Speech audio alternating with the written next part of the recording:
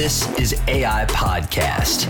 Not artificial intelligence, agency intelligence. Our team's going to be 10 times stronger than all the other teams. A platform for agents. When people think of niche marketing, they're thinking so small scale. In real life agencies, sharing their thoughts. All you need to do is get in front of more people. To transform an industry. Better coverages, better pricing, just better everything. Real the difference between givers, takers, and matchers. Agents. I guess I took a slightly different path coming to the agency I know a lot of. Agencies. You can partner your clients with those companies that are looking for that specific target market. This is AI Podcast. Are you ready? I am. Let's go. What's going on, loyal listeners? First off, if you're listening to this episode, I would not say stop listening, but tune over to YouTube and watch this one. This is a unique episode. I don't know if this has ever been done on the Agency Intelligence podcast before, but loyal listeners, I'm doing a on-set live guest interview with my man Sean Kirby from the Performance Group up in Pendleton, Indiana, which I think you guys heard me talk about it a few episodes ago, but he's my last guest on the show. And the reason for him being the last guest on the show is we're so alike, it's unbelievable. And I didn't know how alike we were. I didn't even know that dude existed until I was on the Agency Intelligence podcast. And Sean reached out and was like, hey, dude, we live like 10 minutes up the road. I go, shut up, you're kidding me. And next thing you know, we meet the next day for coffee. We're just chatting. We end up becoming really good friends. Now we go, if there's a week that we don't talk, there's usually something going on between one of us, or we always check up on each other. So Sean Kirby from the Performance Group, and obviously the Performance Group podcast, which is his local niche market podcast that he's got in Pendleton, up in Madison County. So Sean, appreciate your time and joining the show today, my man. How are things going for you?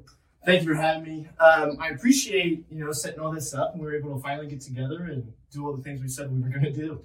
Absolutely. I know it's been a minute, and like we said, I batch recorded all the episodes, and you're the one that I have not yet part of the batch recording. And I had Jason's team like, hey, where's this episode at? Where's this episode at? And I just I didn't want to do it over Zoom because I wanted to be unique and I wanted to get you into the studio. But so Sarah, Reza, everybody on Jason's Agency Intelligence, and we got your podcast team. I apologize. But it's well worth it. I promise it's going to be an amazing episode, and I can't wait for you guys to hear it. But to get kind of started here, for our loyal listeners, Sean, there's those couple questions that Cass likes to ask at the beginning of the show, and I'm going to keep that format going here. With my last guest hosting show, the Agency Intelligence Podcast, mic drop, there might be some news coming up before too long about something that Jason and I and the other Agency Intelligence podcast team have coming up for you potentially. So stay tuned for some awesome news, and hopefully this is not the last time, hint, hint, the last time that you hear me on the Agency Intelligence Podcast or on this network. So without further ado, are you an iPhone or Android user, Sean? I am an iPhone user. iPhone users. Yes. Have you always been an iPhone user? OG iPhone user? Yeah, absolutely. Since I had my Razr back in 2004, I've been iPhone since. So the Razr. That's the flip phone that legitimately changed the game. game. Yes, absolutely. It did change the game. It's back. It's back. Did you see that? I did see that. It's like more of a brick style, isn't it? It's a giant screen when you open it up. So I don't think you get that same click when you hang up on somebody. Is it what's Motorola. Motorola? They still made it. Yeah, Motorola made the original. So you can get out like App Store and all that kind of stuff on it? Not the slightest clue in the world. Like I said, I do have an iPhone, and I do not plan on changing anytime soon. They got me hooked. Well, I'm an iPhone user as well. Cass is a Android user. Uh-huh. I can't stand the green text people, especially when you're sending video over to people or you're sending stuff back and forth. If you're in a group chat with somebody, there could be 5 people with iPhone and then one person in the group chat's an Android. It screws the whole entire group chat. Ruins the chat. Ruins the chat. I'm an iPhone user all the way. iPhone user for life. As we all should be. So with that going, what's the last app you downloaded on the iPhone? Oh, so good one. I knew this question was coming after you told me that you were going to ask me the same questions. I want to say, since we're using it for a partial recording, I can't check. Maybe some sort of app for my daughter.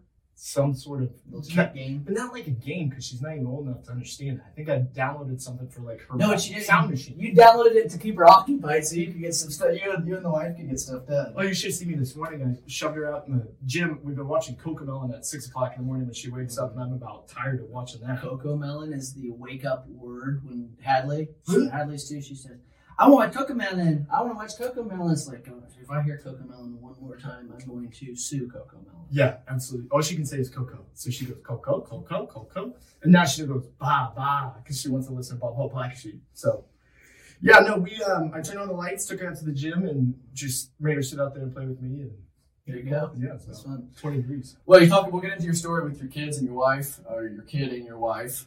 I know kids is kind of a scary word, especially being this young. We'll get into talking a little bit about being young, being a father in the industry as a young individual and professional. But we'll get your story and your path here in a second. But there's a couple things that we run into is we're all very skillful. We all become very lucky at some point in time. What would you say the biggest component, luck or skill, has gotten you in the situation of where you're at today? 100%. And I know a lot of people say that, luck has nothing to do with it. It all depends on like opportunities and being skilled for when those opportunities arise. I would say that I am a very lucky individual to be born in the time in which we're born to do the things that we're doing today. I'm lucky to be born into a white collar family where we already did financial and tax advice before we bought an insurance agency. I'm very lucky to have met my amazing wife at such an early age who has helped me grow as a young man to carry myself much older than I am. So yeah, absolutely. I'm so blessed. I'm so lucky. So I can't say that I'm skilled at much other than I got the gift of gab. So that's true. But the gift of gab is what a lot of people lack on. And yes, I'm lucky to have that gift. I am too. People are like, Mitch, shut up, you talk too much. But it's like, hey, that's me. Like, I'm not going to change the way I am just because you're not happy with me talking. Get out of the way. I'm going to talk. Exactly. So we'll talk more about that because that has a lot of meaning and reason why you've called yourself that a lot of the luck that you've drawn within your family that's brought you up and in your current situation that has made things a lot easier for you. And I think there's a lot of skill set that you're not tooting your horn about. That we'll talk about as well, because you're a very talented individual, and you're for sure somebody that our loyal listeners need to know, and someone that they need to connect with, because we talk about these local niche podcasts, and like people do it. I had Brian Blakely on the show. Brian's doing it. Brian's making it happen. I'm making it happen.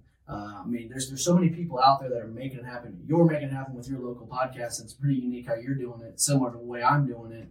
But people need to find guys to connect with that are doing this to let them know and to kind of back us up. Us people that are on these podcasts hosting these shows, that we're not just, BSing around. We're legitimately telling you this stuff actually works if you go try it and go do it. So we're getting out here with this next question, and then we'll get into kind of a little bit more about you. But Sean, as you kind of have evolved from a young individual into a agent now, I guess we all find ourselves in sports. You've wrestled. We find ourselves that we, lose and we try to bounce back to win, or, to grow from those losses. We also love to win. So in the insurance game, do you love to win or do you hate to lose? I think that's an interesting question because, just like everybody else listening to this, I've listened to this podcast since I started being in insurance. I've listened to so many people, brilliant, smart, amazing human beings answer this question. I'm always so enamored in their answers because they're so unique. And I've thought about this. Every time you listen to this podcast, you think, what would I even say in that situation? And right now I'm just trying to elongate this so I give myself a little bit more time to think about what my answer would be. I truly hate to lose. I think that's true. I hate to lose. And that could be the wrestling background is I do like to win. I do like to beat another individual. I do like to be on top, but I think there's something to say about hating to lose drives you to try to win.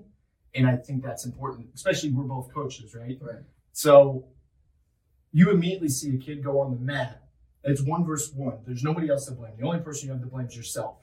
And you have so many of these kids today who I don't know if they love to win or hate to lose because they'll cry, but that doesn't push them to get any better. And I'm trying to learn how to transition these young boys, young women, young wrestlers to learn that a loss is okay if it drives you towards bettering yourself on that next one. I think that's similar to the way you answered your question is you love teaching people how to lose. I know that not necessarily teaching people how to lose, and I'm glad you brought that up because I don't even think I've talked about it. I always just drive people, hey, go back to that show or go back to the episode I was on back in December with Cass and listen to my answer. And that's the same way. Like I was I prepared myself like I knew he was going to ask these questions, but I realistically didn't. Like I was just listening to the show like, okay, that was a good answer, And I'm like, screw it, I'm just going to fly it by the seam of my pants, whatever comes to my mind and my heart. That's usually my best answer. That's when things happen is in the time and the moment when you just open your mouth from a question. That's usually the most genuine, most authentic answer. So when he asked me, I'm like, dude, I love to win because I want that person who lost to know why they lost. That's a gangster response. Dude, when I said that, I'm like, daggone, that was sweet. Like, I'm not trying to toot my own horn, but like that was, but that's true in the sense of, on the backside of it, not sounding cocky, like I love to win so the other person, so Sean can learn why he lost, or, I like making sure my ratings are better than Sean so he can, try to learn from me, whatever it might be. But I like it on the sense of you look on the back end, look at it as a loser. I hate saying the word loser, but look at it as the person who just lost. There's been many times I've lost accounts because either the relationship that the person had with the agent or the customer had with the agent might have been something they've already established and had for the last 5-6 years. But I look at that and I go, well, why did I just lose that account? Why did I not get a chance to quote that? I had better deductibles.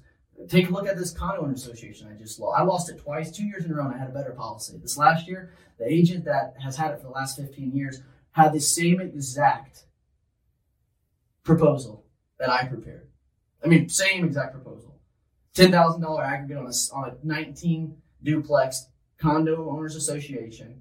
He had a $5,000 deductible per building, no aggregate deductible per building on each duplex. So that's what? 5 times, that's almost $100,000 deductible if all roofs need to be repaired from a wind hail. And I had a $10,000 aggregate, $2,500 property damage deductible wind hail, and then I had a $10,000 wind hail aggregate off of all 1920 duplexes. Well, this year they come back with the renewal, or they come back with the proposal, and that agent literally mimicked my proposal and my quote. And it was the condo owner association that gave that agent my proposal. And she said, well, we're just stay where we're at right now. He was able to get back with his carrier and was able to match exactly what you had. And I'm like, you know what? Then they said, well, let's let you quote it again next year. I said, no, I don't want to quote that next year. Like, that's not, I don't want someone else to take credit for my work. You're not a customer that I want to do business with because I know what you're going to do every couple of years. You're going to shop your insurance around and you're going to, use someone else's proposal or use my proposal against me, who's there originally to help you out. So I get exactly what you're saying. But I didn't want to lose in the sense of, I wasn't a crybaby, like, okay, I didn't win this account for 2 years, I'm done. No, I just genuinely decided because I lost, I learned from that loss. That's the person I didn't want to do business with. Yeah. So you look at it both ways, but I let you say that's a baller response. I like that. I'm gonna make sure we get a clip on that, so I can remember, so I can put and look back 10 years from now that Sean Kirby said Mitch Gibson had a baller answer. No. I think I regret that. I'll regret that later. Well, going back now, I guess to help our loyal listeners learn more about you, Sean. And Sean's 25 years old. Sean's just the same age as I am. Sean graduated in 2014 from Pendleton Heights. I graduated in 2014 from Greenfield Central. Look up Greenfield Central, Pendleton Heights. We're in the same conference. We're the next county over. Very, very close counties, actually. And I travel through Pendleton 2 or 3 times a week for baseball. So there's a very big connection here. But Sean, taking us all the way back, I know there's not much to take back because there's only been 25 years of life between you and then also 25 between me. Take us back as far as you want. Bring us up to speed, where you're at now. Let the loyal listeners learn a little bit about yourself. Yeah, so a little bit about me. So similar to what you said, I grew up in Pendleton, Indiana. Actually, originally from Cedar Rapids, Iowa, moved out to Pendleton in 2004. I was 8 years old, so not much to talk about there. My dad's been a huge influence in my life. He was a president CEO of a large life insurance company out in Cedar Rapids, Iowa, from Delaware County originally, Delaware High School. Go Donkeys. That's this mascot? They're the Broncos, but my dad's always called the DeVille Donkeys instead. So go Donkeys. So he grew up there, grew up in a barn, 5 kids, no heat in the winter, worked his way all the way up to, an executive status. They paid for his MBA, all sorts of stuff. He just really worked his ass off, is the best way to say it. So he moved back here in 2004, wanted to be closer to his family, and then started a financial practice. So 8 years old, never really knew what my dad did. He traveled a bunch growing up. And, we moved back to Indiana to see my family more often. And then he started working a lot again because for the first time in his life, he had to make his own paycheck.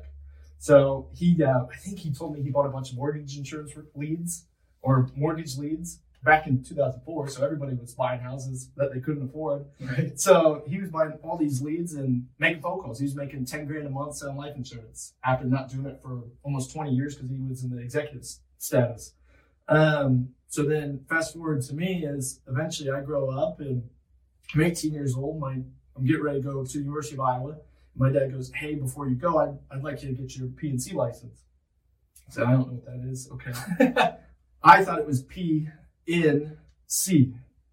And even read the book, took the class, passed the test, and still thought that's what it was. So at 18 years old, I went down to the pyramids down in Indianapolis for 7 days, took a test, passed it on my 3rd try. Don't tell anybody about that. Let's go, bro. We have so much more in common than you think. So did I. Yeah. Let's go. All my staff that's taken it in the last year has passed it on their 1st try. So that's why I look at them and I say, I'm so glad I have smarter people than me around me. I'm glad you said it because I didn't want to admit my... Oh, no. But you're young. It's tough. And you also, I'm not designed for those types of tests, I don't think. I'm not either.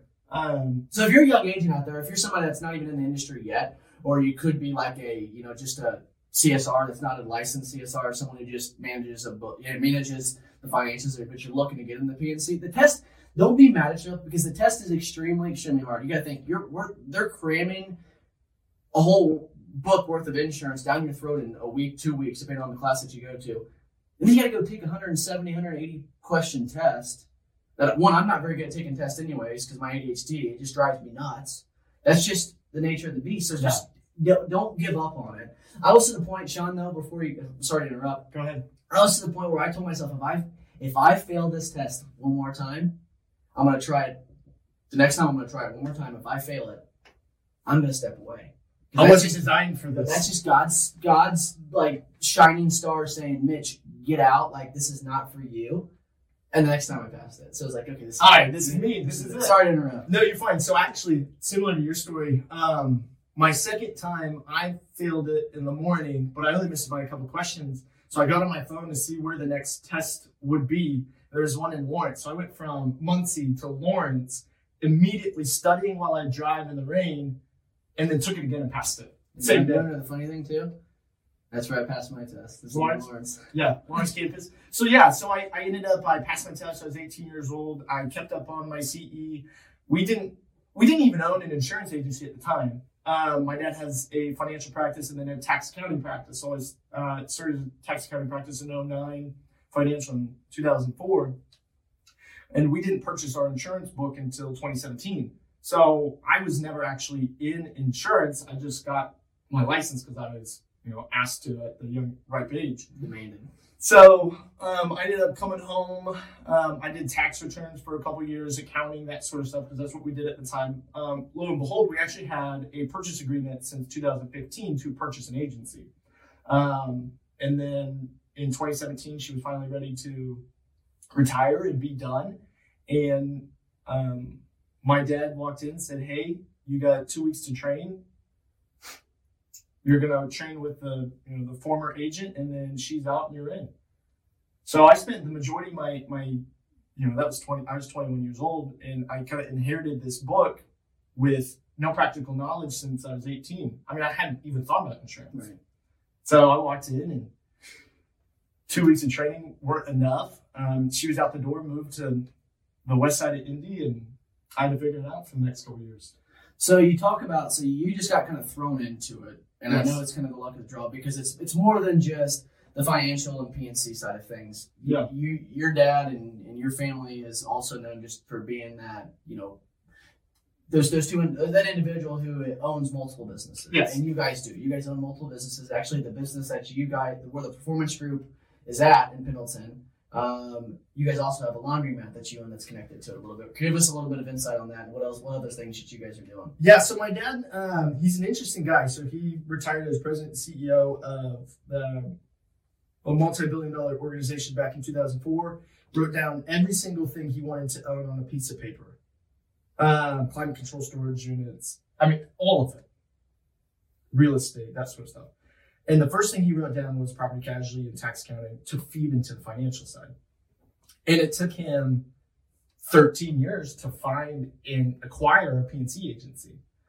But in between then, he started 18 businesses, 16 of which are still moving and operating. So we've got 2 laundromats. The laundromat where we're at now is actually connected to the office, so it's a single parcel. So that worked out perfectly. He's got a climate control storage, Class A office space. We've now got a truck accessory business that does window tint. And that was something you just fall into. You meet the right young person who I've learned so much from. His name's Adam Scanlon. He's been on my podcast a couple times. He's just a good dude that my dad's helped build businesses around. And the plan is that he's going to own that business someday. So my dad's turned into this little entrepreneur incubator almost. But he's doing it on a networking basis. Like he's not just going out, showing the shiny penny and buying it. It's like more of a building the relationship. How can we help one another? Idea pops in mind. Let's take action together and see how we can help each other out. Yeah, and not everything works. I think that's the important thing because we've had a tanning business that's no longer operational. The storage units, which were a great idea, the truck business just kept growing and needed more space. So at some point, if it costs you money, you got to make the decision that it can't cost you money anymore. So he then, moved those people out of the storage units and took those out. And now the truck shop's bigger and they're doing much more revenue than the storage units were. So it's just interesting. I've learned so much about business from being in business, which has allowed me at a young age to be able to speak to business owners at a much higher level than just insurance. Right. So I think that's a big thing too, is what I've learned, and I don't know if I've talked about this with anybody, so I can't really reflect on to kind of send people back to understand what I'm talking about here. But for those young agents out there, people that are just now getting started, I know we both look like baby-faced individuals. This beard isn't fooling anybody. This beard didn't happen until that I have on my face. Didn't happen until March of 2020 when COVID hit. I didn't know I could do it. I was the guy that got up every morning and shaved every single day, and I looked like a 7-year-old. Mm-hmm. I'll probably always still kind of look young. My dad's the same way. My dad looks very young still at this age, and he's 55 years old. But for you, has the age barrier caused any issues for you when writing new business with customers? Maybe where I run into it a lot more is on commercial and bigger, maybe $50,000 to $70,000 and up premium account, manufacturer, somebody like that. A young 25-year-old Mitch steps in. He could be as knowledgeable as he wants. He could come with a kick-ass proposal, but he looks like he's 7. Then there's that reputable, hey, how long have you been in the business question? You start talking with the prospect, might automatically get judged and stopped. Might present the best proposal, might save him money, might be the best thing on his risk management side, work comp, whatever it could be. But he might not go with me because there's that barrier of age. Have you run into that in any situation? How have you overcome it? I would say I did it to myself a lot. I would instill that, and that's part of the learning lessons of being a young agent is to get over your own, and call them insecurities, because we're all insecure. Right? We all don't like ourselves technically. We have to get over that every single day and go out and meet people and solve a problem. I've been listening to a lot of David Carruthers stuff, and I think that's the number one thing. If you walk in with confidence that I know what your problem is and I know how to fix it, the conversation's easy. It's not about age. It's not about reputation. It's about my problem. And because of the way we're structured, we can solve so many more problems than just risk management. So you run into the PEO type issue sometimes where I'm not trying to solve that problem. That's a problem within itself. But from a business consulting, we have so many different divisions that it allows for much more deep-rooted conversation to find what the problem is. It doesn't have to be an insurance fix. We can get it on one line of business where we start picking up your payroll bookkeeping And then those other things fall into line. If we're doing your payroll, we might as well pick up your work comp. Right? We do a lot of farm returns, farm taxes. And that's led to a lot of agribusiness for us. And it's just finding where people struggle, and it's not always with insurance, because insurance is a tough sell. I don't know, absolutely. Because nobody wants to talk about it. It's a thing. It's someone that everybody obviously already are that they need, but there's that constraint of them is what's it going to take? How easy is the transition of switching going to be? Yeah, well, I think the number one conversation you have to have about insurance is not talking about insurance. 100% agree. I wouldn't sell a customer, and this is just the way that I operate. I hope it's the way many people operate, because whether it's a new business customer or a renewal customer, I'll go deliver that renewal. Like I spent a time last week. They're online. They sell poppy seeds. They're an online distributor for poppy seeds. Opioids. So don't say that. They'll buy poppy seeds over from UK, and then they'll break them down into smaller portions and sell them to bakeries, whatever it might be. But it's 100% online stuff. Well, I went and met these people at their house. They're not doing any distributing and packaging stuff there. I went and met them at their house. We literally talked for an hour and a half about nothing but no insurance. Last 5 minutes insurance, and I was out of the house. Like, people feel like they have to go, agents feel like they have to go out and talk insurance at the beginning, be Mr. Professional. It goes back to when we're talking about when creating content, be authentic and be yourself. When you're going on a renewal, or when you're going to meet with a new customer, or you're going to go deliver a new policy, new business policy, you have to be just as authentic and personable then as you do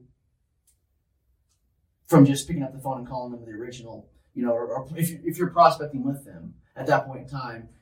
You've got to be authentic and be yourself the whole entire time. And if someone doesn't like the way that you're being authentic, it's probably somebody you don't want to do business with. You're probably one of the most authentic people I've seen as far as on a younger standpoint. And this is just industry, not just the industry, but also business wide. You're authentic. You're authentic with the way you do your podcast. You're authentic with the way you do insurance. You're authentic with the way you are as a dad. You're authentic with the way that you are as a husband. Like, that is what you agents out there need to understand, is you have to be yourself 100% of the time when doing business, or you're going to hate what you're doing. I agree. You love what you're doing because you're going to be yourself 24 hours a day. Yeah, absolutely. But that's learned, because I hated it. Well, you get thrown into something, and you're trying to figure out why you like things or how to do things. Right. I remember I was eating sushi with my wife. At that time, she was just my girlfriend, and she landed the best job a 26-year-old woman could ever land in a management for a hospital. And she was making buku bucks. I had no money. I had barely any commission. I had a house, but I had no furniture. And I was talking to her about why she should be passionate about what she does and doing all this stuff. She goes, "Do you like what you do?" And I go, "No." At that point in my life, I really didn't like what I did, but I didn't understand it. I was so stuck in the ugly part of insurance, the service, the how do these carriers work, the nitty gritty, how does technology work, that I didn't allow myself to care about the one thing that matters, and that's people, relationships, conversations. Some people call you just to talk. It's small town America. These are old retired people. We're Main Street. So we're downtown. We've got this big new mural that we just put up this last year. But before, it's a little bit of everybody knows everybody. So people just stop in, talk, shoot the shit, and you can cuss. I'm not gonna do that. But it's different. I think once you find what you like about what you do and you dive deeply into what you like about what you do, it's easy to fall more and more in love with the industry, because that's where I'm at now.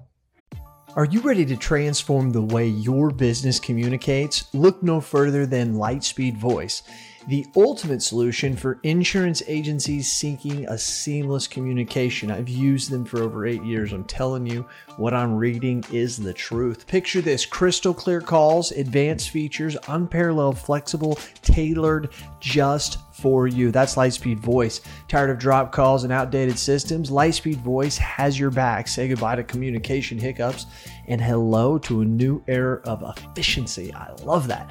Boost productivity with features like call record, onboarding, voice to email, and effortless call transfers. Work from the office, from home, or on the go, Lightspeed Voice keeps you connected wherever your business takes you. Don't worry about the transition. Our dedicated support and onboarding teams will guide you every step of the way. Make the switch to Lightspeed and join the ranks of satisfied insurance agency owners, like me, experiencing the power of seamless communication. Ready to elevate your agency? Visit lightspeedvoice.com or call 877.97-VOICE to schedule your free demo. Lightspeed Voice, we're more than just talk. CAS approved. And that's what the thing, like the passion thing, I talk about it all the time. I actually have sweatshirts and t-shirts that have just the word passion across it. And I had those made just for myself a couple of years ago, just when I was trying to develop my personal self and my brand and try to just grow Mitch Gibson individually. And that's the big thing too, is like we go back to coaching. Like my college coach is the one that realistically is what led me down to kind of rewinding back to what Mitch Gibson's about. My college coach always said, you know, we live by 4 different things: passion, enthusiasm, attitude, and effort. Those are the things that he talked about that required no talent on the field or off the field. You control those 4 things, everything else will take care of itself. And, you know, I sat back in college and I was like laughing about that. I was like, he always talks about this passion, enthusiasm, attitude, effort stuff, you know? Well, it all made sense to me as I go into the real world of life. It's like, you know, we teach kids, like I was teaching my baseball, the kids that I teach in the summer, I was teaching them that same passion, enthusiasm, attitude, and effort. But I wasn't living my life like that. Like the second you understand that and live your life with passion, enthusiasm, you know, a good attitude and effort, I've now replaced the effort part with positivity. Because there's so much negativity going on. It's like, how can I provide positivity every single day? Whether it's on this podcast, whatever it's on my podcast, whether it's on, you know, me in the insurance office, colleagues, just networking, whatever it is, you've got to have that driven passion to become a better individual and also have the intention of how can I help that person? And in return, not expecting something back in return. I think that's the big disconnection. Is people expect they got to do, and they're expecting something to come back. No, that stuff will come back to you, and you'll get a nice return on investment on it because you've provided a great passion, a great deal of authority to helping somebody else. And it may not happen right this second, but over time, that person's going to remember that you left an impact on them because you're a passionate individual. So that's why I love the insurance game. I mean, it's fun, it's enjoyable, and that's why I'm so passionate about doing podcasts, because it helps. It helps me, it helps you, it helps other agents out in the world. And even your local podcast. Let's get into that for a second. You're doing a local niche podcast in Madison County, the Performance Group podcast. You've done something a little different. I changed mine to an Inside Hancock County podcast. You've kept yours tied in with the Performance Group, and it's called the Performance Group podcast. You can listen to it anywhere. But tell us a little bit about the Performance Group podcast and what you're doing and how you're using it to, you know, that's kind of as a sales funneling tool to grow your brand and the authority. Yeah, so the Performance Group podcast all started, my first episode was recorded on February something of 2019. The first episode I did with my dad just to convince him that it made sense to do something so crazy. And now he loves it, truly. But I didn't actually release that same episode until we were truly the Performance Group. So when we purchased our agency, we purchased the name with it. So the financial was always Performance Financial Group. The tax and accounting was Performance Tax and Accounting. And then we purchased an agency. It was the Insurance Center of Pendleton. There's always a disconnect between me and, you know, it's truly designed from a cross-sell opportunity and speaking with those internal clients. It just never clicked. It never worked. It never was the thing that I wanted it to be, if that makes sense. And it always felt disingenuous speaking to clients as the Performance Insurance Group, the Insurance Center of Pendleton, about insurance. But it just got sort of disconnected. So, I'm a young dad. So my wife and I, then at that point, she was my fiance. We got engaged, and then 4 weeks later, we found out we were 5 weeks pregnant. And I started doing the math in my head. I was like, oh no. So we had to figure it out. Fear's a hell of a motivator. At that point, I was sustaining the agency. I wasn't growing it. So your mind's moving a million miles a minute. So I started thinking, what can we do? I had long conversations with Adam Scalen, and he's a business partner with my dad, about the idea of the Performance Group. The idea that what if we named everything under one brand because it was too disconnected. So now it's Performance Group, Tax Accounting, Insurance, and Financial Services. And that big brand change all happened at the same time that I dropped the podcast on 1/1 of 2020. And then 3 months later, the world shut down. But it's just funny the way that it works, because every time you think you're getting a step up, she has this funny way of just kicking you back down a notch to reminding you to stay humble and keep working. But back to the podcast in general, that's how it started, was just off of an idea. It took 11 months to actually put out the first episode. Now, what driv? That's not a word.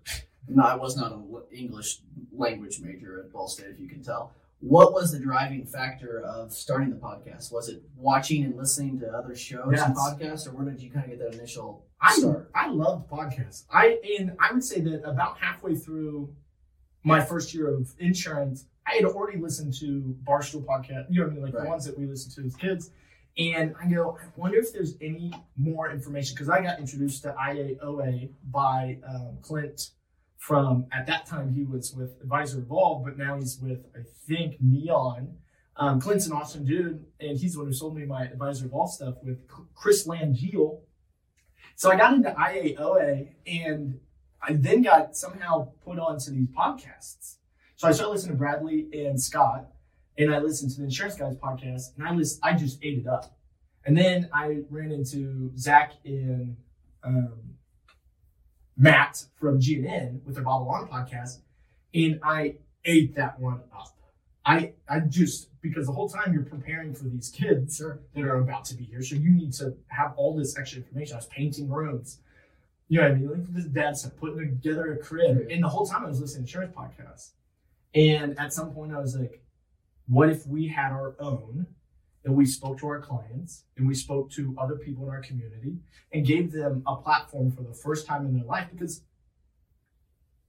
they've never had a chance to tell really good stories that they have to the community. So the community can get to know them. That's the beautiful thing about your podcast, is it's so communal. Yeah. The Performance Group podcast, back into mine, it's about our clients and the opportunity for them to tell their story. And I've stolen so many good ideas from great people, or I've stolen ideas from the Insurance Guys, or I've stolen ideas from you, to where I'm starting to broaden it to speak to, call them prospects. But at 25 in a pandemic, it's hard to network. It is. So reaching out on LinkedIn, saying, hey, I'd love to have you come on my show so you can tell your story and have an opportunity to, take a clip and post it on yours. And people are going to take that hour. Absolutely. And that's the thing too, is, and I'm just as guilty as you are, I guess, in this case. And I guess I'm throwing you under the bus because I'm throwing myself under the bus. But it's just because we engage and see each other's social media stuff. But, the time management piece of turning that episode into a podcast or a video is not too hard, but turning that into different clips and taking the time to watch the episode or write down while you're interviewing the guest what clips I could clip. The time management piece is tough for you because you've got your hands on a lot of the managing and management side of things on the agency, but also helping out with tax, the laundromat, all that kind of stuff. So for those agents that are out there, maybe wanting to start their own show, what are things that you're doing to help prepare yourself? Are you time blocking off certain times of the day where I'm going to edit? He's blocking off certain time. Like yesterday was the first time that I put in my calendar, every Friday at 9 a.m. I'm going to prepare content for the next 2 weeks. Like just create and create and create, because I don't block off time in my schedule to do that. And then I catch myself in the middle of the day trying to do it. Phone rings, the next thing you know it, I didn't prepare my content that I need. What things are you doing on the time management piece to help you, or are you kind of just flying by the seat of your pants as well? So I've learned that I can't fix something in my brain. I'm such a procrastinator. So instead, what I fixed was the timing of my episodes. So I release every Wednesday and I record Thursday. So I always put myself in I perform under pressure. That's how I am. So I tell people that's what I do. I'm sure if you ask my wife, that's not true. But what it does is it requires me to take the time to always be under the clock. If I'm on the clock to get things done, so if I record on Thursday and it has to come out Wednesday because I already told them it's coming out Wednesday, we took our picture and I sent them their cover art, right, then they expect that to come out on Wednesday morning. So Tuesday night, I don't have any other option. If that's how long I waited, I don't have any other option. I don't do it the best way, and I can honestly say that to anybody who's listening to this. Don't do things the way I do it, but I understand myself and my personality enough that if I don't do it, it's not getting done. Yeah. But if I put myself under a pressure clock, I'm going to make sure it gets done because I'm now involved in another person. Well, see, there's things out there, obviously. There's other services like the WeGotYourPodcast.com that give you the opportunity to take away where you just record it. Like, I'm going to do it this. I'm going to send it to the agency intelligence team, and they're going to get it all done on the front end work. It's nice to have, but young agents like you and I, who may not have that extra, $300, $400, $500, $600 a month to put towards a service like that, because we're young. I mean, everybody, if you ask anybody listening to the show, Sean, and I think you understand this, if they go back when they were 25, 26, 27 years old, they probably didn't have much of a pot to piss in on a standpoint of extracurriculars that had nothing to do with it's going to make you money right away. And, we always talk about, you and I, is like, what can we do now that's going to start making income elsewhere? It's just going to help build that net worth. Starting your niche podcast, if you think you're going to make millions of dollars and hundreds of bucks off of a niche podcast in your local community, you're wrong. So don't take that aspect of it. It's just trying to find creative ways to eliminate taking so much time creating and editing and doing all that stuff. What are some tools that you use on the editing side that might help some people out there? Yeah, so I think that the biggest thing that I've learned is it's not always going to be perfect. It just means more that it's getting out there. And I held on to some episodes that I was flat out ashamed of because the audio was bad. And I never told the person. I should have just talked to the person because they were fine with it. We re-recorded. And that's an embarrassing moment for me because it was like my second or third episode that I recorded that wasn't family. You told me about that. What did I tell you? What? Remember the first time we met, you told me about that same thing. You go, I just recorded. I've got 2 or 3 that I just haven't put out because the audio sounded bad. Remember what I said to you? Just post it. Just post it. And I would say to anybody that's looking to get into this, it's not supposed to be perfect. No. You're not this big organization. You're just a guy with a couple microphones. That the idea behind it is I want to get in front of people and just talk. And I would say that the best conversation I have with that person I'm interviewing, is the hour after the camera's off. Because I don't leave. Right. I've had people, when I turn off the camera, I turn off the mics, they go, oh, you know that part about my employees that I said? This is what I really meant. And I was like, okay. And then you talk about, that's a problem. Yeah. How do you solve that problem? And it's just been very interesting. But as for tools, I do, it's called OBS, it's called Online Broadcasting System. I actually record my entire thing as a video. I use microphones similar to the ones that we're using today, like the table mics. They're USB based, plug them in, and you can actually hook them up to this OBS. OSB is a type of wood. Yes. This OBS system, which is a free piece you can download directly on your computer. Set up a plug-in webcam. I've got a couple lights similar to this, and truly it's not that much. And then I just go to Adobe Cloud Converter and I convert it to an MP3. I use Audacity. I have a front end clip and a back end clip that I use. I get all my my jingles from Audio Jungle. They cost a couple bucks depending on which one you want. And then you have the licensing to them. They give you everything and you can use it. But you can start a podcast under $100. Everything I've used so far is free. Other than the microphones. I had 2 $40 mics when I first started, but you can get one, blue mic with a surround sound. Look at this. My mics aren't even matching. Like, there's some people out there that wouldn't even start a podcast. I've got a buddy, my barber. My barber is starting a podcast with a couple other people. It's going to kind of be more mass media related and, current events and stuff like that. But he goes, we're not ready to put the stuff out yet. I go, why? He goes, because we don't even have matching mic. I said, why? People don't care. I don't.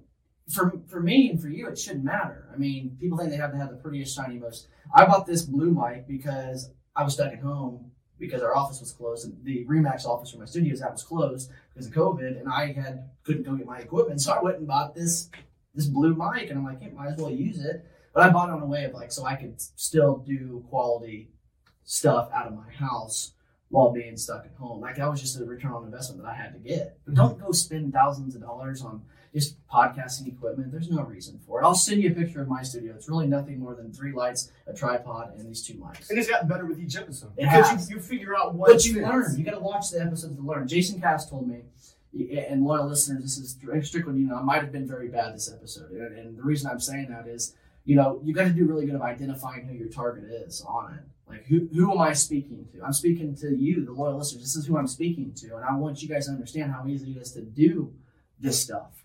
And Sean and I are both here to answer any questions, to help you out and point you down that direction of getting started, because it's real easy. You're watching this. This is off of my iPhone. I mean, we're recording 2 iPhones right now. Clip-on mic and 2 mics. That's all it takes.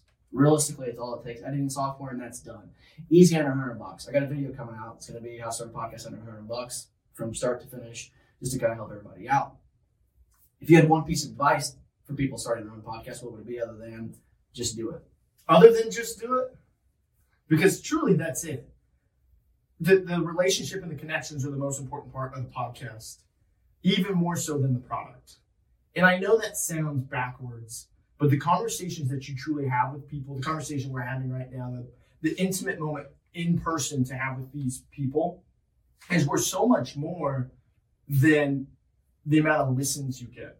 Because I would honestly say that I've never been asked that question by a guest. I've never been asked how many people listen to your podcast. I care about those numbers. Nobody else cares about those numbers. They're just happy to be here. Right. It's all about the conversation you're having with that person. And ask good questions and have fun and smile, laugh, enjoy. It doesn't have to be, you're not Larry King. You know what I mean? Like, you don't have to try to get hard-hitting questions. You just have fun, have a conversation, record it, and put it out. And don't look at it, because if you look at it, you'll drive yourself crazy enough not to post the next one. I'd say post it and then look at it, because you're gonna learn. You need to learn from it. You need to learn from those mistakes. But yeah, I appreciate Jason for telling me just to understand. Go back and listen and make sure that you're talking primarily to that listener and who. You guys do a great job with that. I do not. I've been really bad this episode because I've really been engaged with talking to you. Yeah. And it's different because I've never shot an episode of the AI podcast in person with somebody. Makes it a little easier when you're doing it over video or Zoom call and record that. But so if we got off track, I'm sorry guys, but this is kind of a cool little fun episode to engage with Sean here. Sean, I know we're getting kind of late on time and we both have stuff we got to get going, especially with it being tax season. I know you're busy. I'm going to go into 5 little rapid fire questions that I like to ask at the end of all my shows, whether it's the Inside Hancock County podcast, this one, I like to throw my little twist on it. Which also, if you're listening to this, when I ask these 5 questions, there's a reason why I'm asking these 5 questions, and I'll explain to you at the end here why I ask these 5 questions. So, what's your favorite flavor of ice cream? My favorite flavor is mint chocolate chip. From a specific place? I know I'm not a big ice cream guy. If I'm being 100% honest, I love popsicles, like to a fault. Please tell me you're one of those rectangle ice pops that come in not frizz. So we started doing like these frozen fruit ones because they're healthier because they're natural sugars. And I'll eat 6 in one sitting. It's embarrassing. My wife will they cost like $8. They're good though. But no, I'm a popsicle guy, but if I had to pick an ice cream, I would pick mint chocolate chip. Right on. Your favorite color? Shoot. He just said, oh shoot. My favorite color? Well, do I pick the performance group colors? I would say black and gold. So I went to University of Iowa, that's black and gold. I coach at LaPel High School, that's black and gold. The performance group is black and gold. So it's an easy answer to say black and gold. I agree. I like it. So going into Madison County. So if you don't know where Madison County is, if you take Indiana, put Indiana on a map, you go Indianapolis right in the middle, go east of Indianapolis, that's where you find me. You go north of me, that's where you find Pendleton. That's the best way to explain it. Pendleton's it's probably a little bit bigger than Greenfield, a little bit smaller than Greenfield. Yeah. Smaller than Greenfield, where I'm from. So in Pendleton, or in Madison County, what's your favorite local place to go eat? Oh, that's a great question. So there's so many great ones. I love Smokies. Have you heard of Smokies? Smokies out there by the golf course? It's over by LaPel. So you're thinking of Sam Smokehouse, which is over by the golf course, which is also very cool. Fall Creek Country Club. So I love Hacienda Vieja. So here's the thing: is there's like 7 places to eat in our small town. So we have pretty much a rotation. We Hacienda Vieja pretty much every single Monday. We'll go to the bank. Sophie's Bagels, which is a new business, which is great. They're starting to get more Instagram-y type foods where we're at, if that makes sense. The stable is great. I'm just saying everything. I'm hungry. I'm starving. That's my problem. I'm starting a banana and a nice little apple Danish that I got from the local Hitherto coffee shop here. I like those answers, and I'm gonna get back to that reason why I asked those questions, and it goes to you want to start your own little podcast and how that's beneficial. Last question might be a little bit more tough, and I don't know if you're prepared for this one, but you're gonna have no choice but to answer it. Okay. If you had one piece of advice, young agent, middle-aged agent, older agent, somebody who is either just now getting started or someone who feels like they're in the middle of a crisis and not too sure where to go. But coming from a 25-year-old, some people might not take advice from it. Yeah, that's fair. But if you had one piece of advice for somebody in the insurance business that are struggling or just now getting started, what would you say would be a good one? I would say that patience is important. Being young and all you see are the people around you. And the industry is so interesting because when you listen to all these insurance podcasts, you always listen to people that are so smart and who have done so many amazing things. And then you start to look at yourself and you go, oh, I could never, or I'm not even close, or how do I, you know what I mean? Like you get so comparative, and comparison's the thief of joy. So what I've found is I've taken the time every day to write out what I'm grateful for in my gratitude. And I posted this on my LinkedIn, and in the search for patience, I found gratitude. I'm grateful for where I am, where I've been, and where I'm going. And I think that's something that has really helped me find where I'm supposed to be. Wow. I'm not going to lie, I was not expecting it. That's a good one. Sean Kirby with the baller answer of that one. No, I like that answer. Thank you.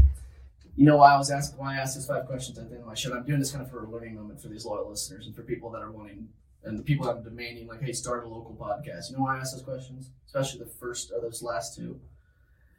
The reason why I asked those questions, if you're starting a local podcast and you ask your guest favorite local place to shop, favorite local restaurant, and you just rattled off 4, you know what I just did? I just created a piece of content, a clip, by asking that question that you're going to be able to turn around and tag those 4 restaurants or local businesses that you shouted out by just me asking a question. And in return, that business is probably going to share that post. The business is probably going to engage or dive into who in the hell is the Performance Group and who is Sean Kirby or who is Mitch Gibson and what's the Inside Hancock County podcast. Well, guess what? You're an insurance agent. You write commercial insurance. You write personal insurance. You now have a 1-foot step in the door of going and keep engaging with their social media and potentially asking them for a chance to have them on your show. And then after that, asking them to take a look at their insurance. It's a whole circle, people. It's a whole circle, and the reason why you have to ask some of those really qualifying questions. And that piece of content, why I asked that, this is for the agency intelligence, but I'm going to cut that and make it so Sean can use it and post it on social. I mean, there's ways of doing it. And that didn't just come from me. I mean, that was me just learning and watching and from other people in the industry. And that's why I think the end of this episode, the end of my guest hosting can be the end all be all goal. And if I could leave you guys all with anything, if I'm never on the Agency Intelligence podcast again, which I'm hopefully have some news coming for you guys, but if I was, the last thing I would leave everybody with is don't be afraid to ask for help. Don't be afraid to reach out to other professionals in the industry who are killing it and doing it the right way. I believe everybody out in the industry, there's no right way, there's no silver bullet, but everybody's doing so many great things. Why not learn from those people who are doing the great things? And that's what I take away from podcasts like this. That's why I love speaking and talking to Jason Kess, Bradley Flowers, Ryan Hanley, David Carruthers, Keith Shearer, and all those people, because they are on the forefront of our industry and are learning and engaging and teaching us agents how to become better agents and become better human beings. So that's why I love the industry, because everybody's always trying to help each other. That's why I love you, and I'm glad we became friends and met and are doing this right now, because it's super fun to engage with not just insurance agents, but also agents that are just 5 miles up the road. And there's probably 5 people 5 miles up the road you don't even know exist that you should probably become friends with, engage with, and see what they're doing. So, Sean, appreciate it. Any quick shout outs, anything that you want to let the lovely world of the agency intelligence or our loyal listeners to know about you or ways that they can find you and reach out. Yeah, guys. I'm available on LinkedIn. Feel free to reach out if you guys have any questions. I've been so lucky to have conversations with Matt from Babylon, Grant Botman, all sorts of people that are doing similar things in the agency world that have helped me. And I think that I'm still on this really long journey and I'm still figuring things out. So expect me to reach out. Hopefully we can all learn together. Absolutely. That's what we're talking about. Well, that's Sean Kirby from the Performance Group Podcast and also the Performance Group Tax, Financial, and Insurance Services. I hit it right on the head. Pretty close. That's close. We'll just leave it at that. Make it sound like I did really good. And I'm Mitch Gibson from the HRM Insurance Services team and the Inside Hancock County Podcast. And I thank Jason Cass and the Agency Intelligence team for allowing me to guest host the show. It's been a blast. Please don't ever hesitate to reach out and engage with anything I've got going on. I'm here to help. I'm here to consult. And I'm here to become a better agent, just like every single one of you are doing out in the world. So for that, Sean Kirby, I'm Mitch Gibson. You guys have a great day, and always remember that you can make a difference. Take care, everybody. Hey, agents, listen to this. What are we terrible at? Think of it. Really? We're terrible at training, right? We're not very good at hiring. We're not very good, terrible at firing, actually. Terrible at creating process and some workflows. Terrible at technology and implementing that technology and even knowing what type of technology we want. And the list goes on and on. Now, listen, I'm an agency owner, and you know how it is. To fix a problem, the first thing you got to do is you got to admit you have a problem. Here's what you do.